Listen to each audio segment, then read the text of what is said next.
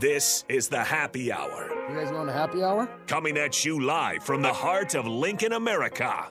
Yeah, I'll come for a couple. Here are your hosts, Nick Sainert. I want to know what it's like to commit a crime without having to spend time in jail. And Enrique Alvarez Clary. C is for chunk. Brought to you by Empire Fence and Netting on 93.7 The Ticket and theticketfm.com. Happy Friday, everybody. Welcome to the Happy Hour right here on 93.7 The Ticket, theticketfm.com. I am Rico, joining you for another hour, and I'll be on for another 4 hours after this, so get used to my voice because you're going to hear it a lot today. Joined by Bach today. Bach, how you doing? Oh, not too bad. You ready for another hour? Yeah. I'll be on for a few more hours. You ready to go through some more NFL draft class? Oh, absolutely. All right, everybody. 402-464-5685, the Honda of Lincoln hotline, the Starter Heyman text line. You guys can text in your thoughts on some of these NFL draft. No, I'm kidding. We might go through some draft classes. We might talk about some other stuff. Just some things going on here in the world of sports. But again, I'm Rico, joined by Bach. Happy Hour. Nick is out taking some classes because he's got some stuff to take care of. You know, he's being a student About and everything. to graduate pretty soon. Yeah, he's just being a nerd. Why can't he just graduate already? You know, he's just trying to get things done. But me and Bach are joining you here now, and a little update actually from Nebraska Bowling, who is down in Las Vegas at the Final Four of the National Championships. They are playing McKendree, the defending national champions, and they won the. So I'm not 100% how the games go or the matches go, but they okay. See, and this is the confusing part. Okay, so they won the first game. So okay, they took game one, 1,134 to 1,037, right? Mm-hmm. And now their latest tweet says they had 9 strikes to close game 4. They're heading into the final game, and they are currently up 956 to 797. So I think I'm not 100% sure how the scoring or the game system works, but I know that they're up by 159 points in this second one. Yeah. And they won the first one. I don't know how many they have to win, but right now they're doing a really good job holding off McKendree. Again, the defending national champions. It's McKendree, Nebraska, Stephen F. Austin, and Vanderbilt all down in Vegas vying for the national championship. And Nebraska Bowling currently going against the defending champions, doing a really good job. At least that's what the numbers. At least based on what I can understand. Well, you don't get. I mean, obviously at that level, you don't get a handicap. That's what confuses us about our bowling league. Is I couldn't tell. Because how many points you're ahead, depending on your handicap, that matters. But obviously, no handicap. Well, they won the first. So they won the first one by like 103 points, right? Yeah, 103 points. And then they started it. So it said Baker match versus McKendree. I don't know what Baker match means, but it said starting up game 2, Nebraska was at 200 points. McKendree was at 217. So I think it was after like the first frame of the first 5 bowlers. Again, not 100% how the scoring works, but they were down by 17 starting up game 2. So, but now they are up by 159, which seems like a lot.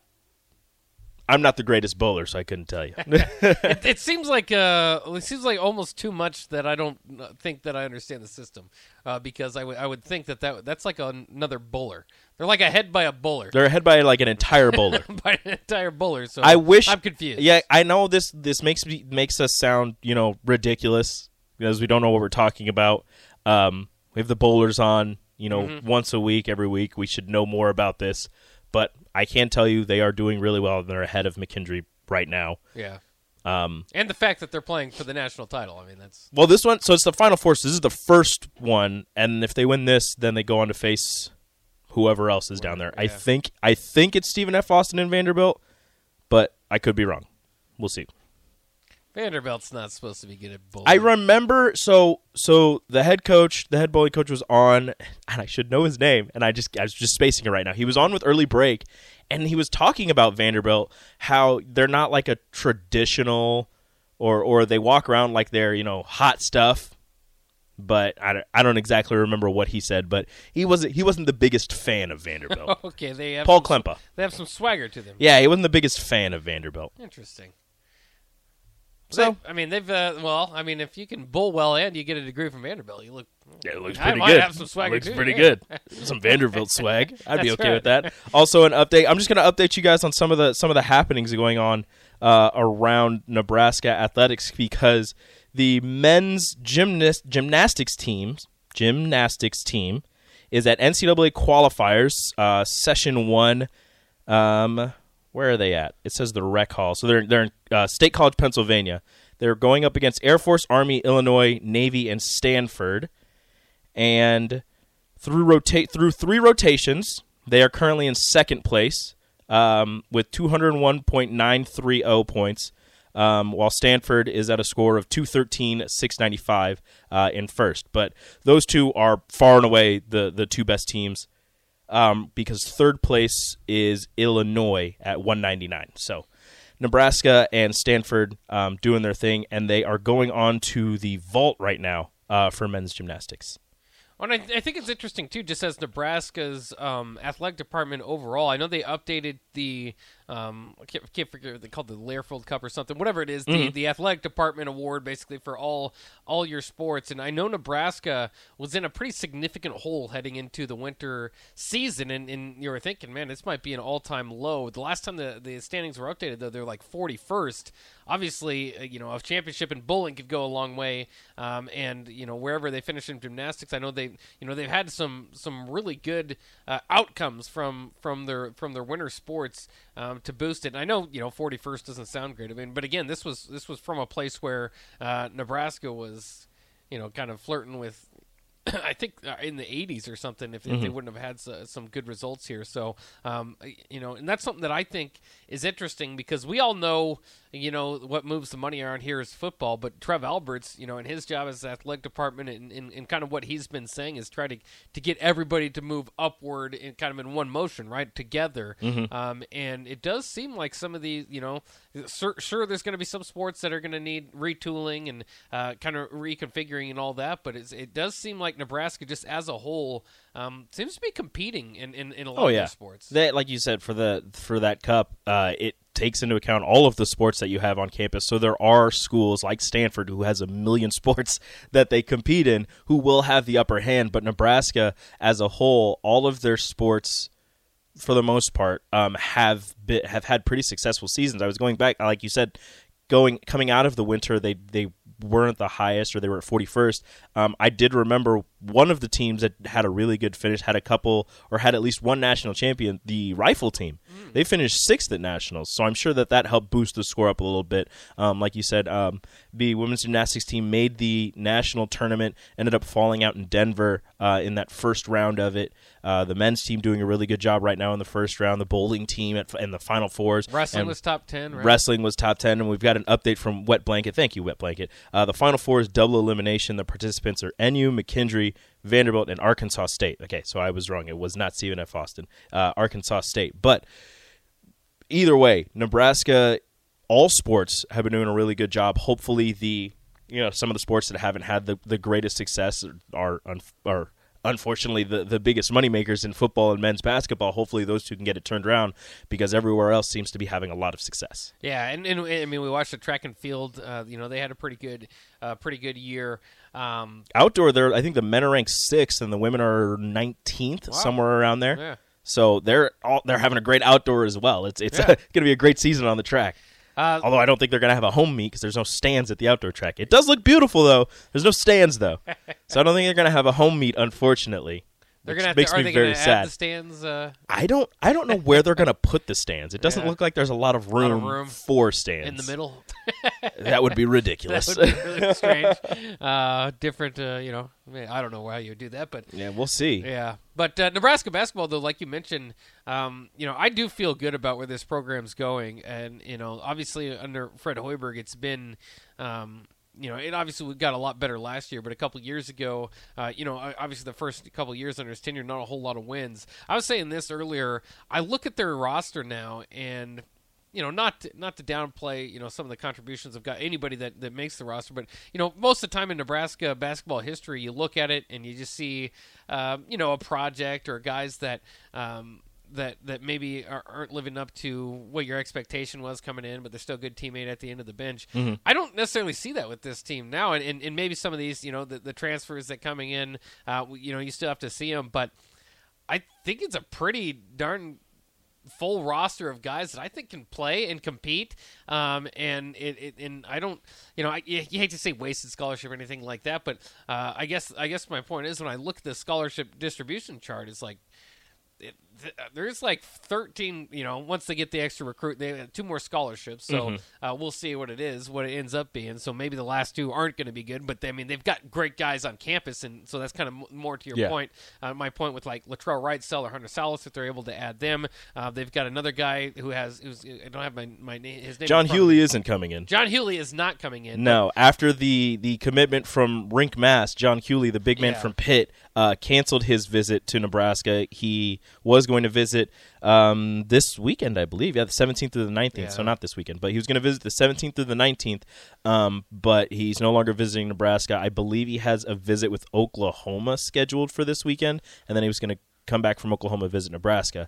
But, no longer visiting Nebraska, so missing out on the I think he's 6'9", 6'10", big man from Pitt. But it kind of gives you an idea of the role that they see Rink Mast in. I mean, this is, you kind of think, okay, because when I was thinking, because if John Healy was still going to visit and maybe give Nebraska an opportunity, then you would think, you kind of wonder, like, they're going to battle out for the starting spot. But you got to believe that Rink Mast is right there. Now, you still have Breidenbach, you still have Blaze Keita to battle with. But I think that's kind of gives you an idea of where they think Rink Mast fits in. But the name I was looking for, a guy that will be here actually with Latrell Wrightsell Jr., I believe today, the race that starts today, is Brady Dunlap, a 4-star high school prospect who has Nebraska in his Final Four, a former Notre Dame commit, a shooter in particular who has North Carolina and Villanova in his Final 5. So it's not every day that Nebraska could maybe win, especially a college player, a high school player heading straight to college, not out of the transfer portal, but a high school player that has North Carolina on his list. It's the weirdest Final 5 that he has. His top 5. It is kind of strange. Nebraska, North Carolina. Okay, so hold on. North Carolina, Villanova. Yeah, I get that. Cream of the crop. Yeah, kids. that makes sense. That makes sense. St. John's. Okay. They're pretty good. They just got a new coach. Rick Pitino is there now, so I understand that one as well. Penn State and Nebraska. The 2 Big Ten schools, you're just looking at them like, you have 2 Big Ten schools, and they're Nebraska and Penn State, an ACC school in North Carolina, and then 2 Big East schools, Villanova and St. John's. Yes. But, St. John's has, like I just said, they have Pitino, so they're on the up and up, hopefully, maybe. You would think that wherever he goes, he usually has a lot of success as long as he stays coaching and keeps everything on the court and no off the court mistakes from Pitino.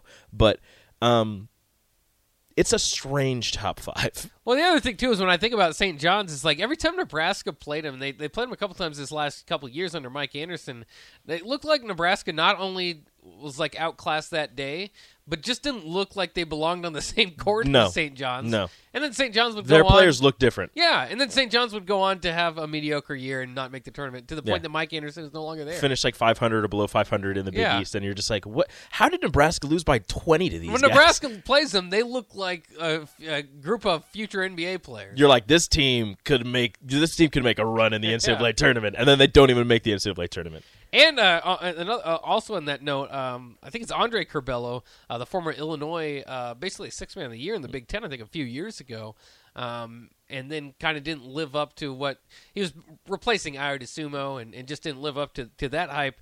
Went to St. John's. Now he's transferring again because of the coaching change. So. Hey, he gets a unique transfer and he can play right away. Yeah. Shout out to coaching changes. Yes. And Curbelo, because I remember when he was injured at Illinois on the bench, he was talking trash. Didn't he get teed up? Yeah. He got teed up from the bench in street clothes. Yeah. Who does that? Playing. Yeah. Who does that? That's ridiculous. I don't know, but he was quick. I mean, he is still going to be playing, so I shouldn't say he was. I don't know where he's going to be playing, but he is a quick guard. Maybe he'll come to Nebraska. I doubt it. Nebraska's got their fill. Like you just said, they've got Hunter Salas visiting for the spring game. Latrell Wrightsell in town now. I think getting Latrell Wrightsell would be massive for Nebraska men's basketball just because he's – I got to be careful how I say it. He's more proven than some of the other guys that they're targeting because although he played at Cal State Fullerton, he averaged somewhere like 17 points a game. And if you watch them play or if you watch some of the things that he was able to do, he's got that clutch gene. He's got the ice in his veins. He hit a couple game winners for Cal State Fullerton. They just missed out on the NCAA tournament. They made the conference title game in their conference and ended up losing in the title game for that. So they just missed out on the NCAA tournament. Or I think, if they were in the tournament, Latrell would have done some pretty good things and got his name out there. So when he did enter the transfer portal, I think a lot more schools would be looking at him. It's not like a lot of schools aren't looking at him, but we'll see. Hopefully, at least for me on my wish list, Latrell is number one to play in a Husker jersey.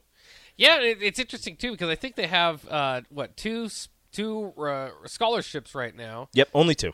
And unless people can still leave. People can still leave. So I guess it depends because if you get, let's say they snag Latrell and Salas, that's 2 more guards that you're adding on top of an already guard heavy roster. You got to expect at least one person maybe to end up leaving. Yeah, and obviously you're gonna kind of be thinking about Keisei Tamanaga when he makes his decision. We're kind of waiting on that. But I guess my point is, if you have 2 scholarships and you have this Brady Dunlap, you have Latrell Wrightsell Jr. And Hunter Salas, and I'm sure there's other targets that those are just the ones off the top of my head. Goes to I think it's going to be pretty competitive to play. Even at Nebraska next year, if you get those guys, it's going to be competitive to get those last 2 spots. And then, like I was saying, here's the team as of next year, as of today. And I see a lot of guys. I could see any of these guys playing, basically, significant minutes. Keisei Tamanaga, Juwan Gary, who, by the way, could play 2 more years at Nebraska. Rink Moss, Bryce Williams. These are the new guys also could play 2 years at Nebraska. C.J. Welcher, Blaze Keita, Wilhelm Breidenbeck, Jamarcus Lawrence, Quran McPherson, and Ramel Lloyd. And then Eli Rice, who is coming in from IMG. Yeah, and it looks like a guy that could play pretty, right away. So, Quran McPherson obviously coming off of injury, Ramel Lloyd taking the redshirt year. But I don't know if you hear a guy there that you can just say, I don't think he's going to play next year. I don't know who it is because I think all those guys are, that's 11 spots. I would like to keep all of them. 8 or 9. I would like to keep all of them, but unfortunately, that's probably not going to happen. But who's even going to play amongst those? Like, who's going to be your core 8 guys? Exactly. It's going to be competitive. Unless you're running a really deep bench. Yeah. I think you're just swapping in and out, I guess. I don't know. Yeah. But whatever. On that note, we are going to take a break here on the Happy Hour. Up next, big announcement. We've got Hope Shortridge coming in, and she's going to talk about some of the stuff that she's going to be doing right here on 93.7 The Ticket. So keep it tuned right here to the Happy Hour on 93.7 The Ticket, and we'll be right back.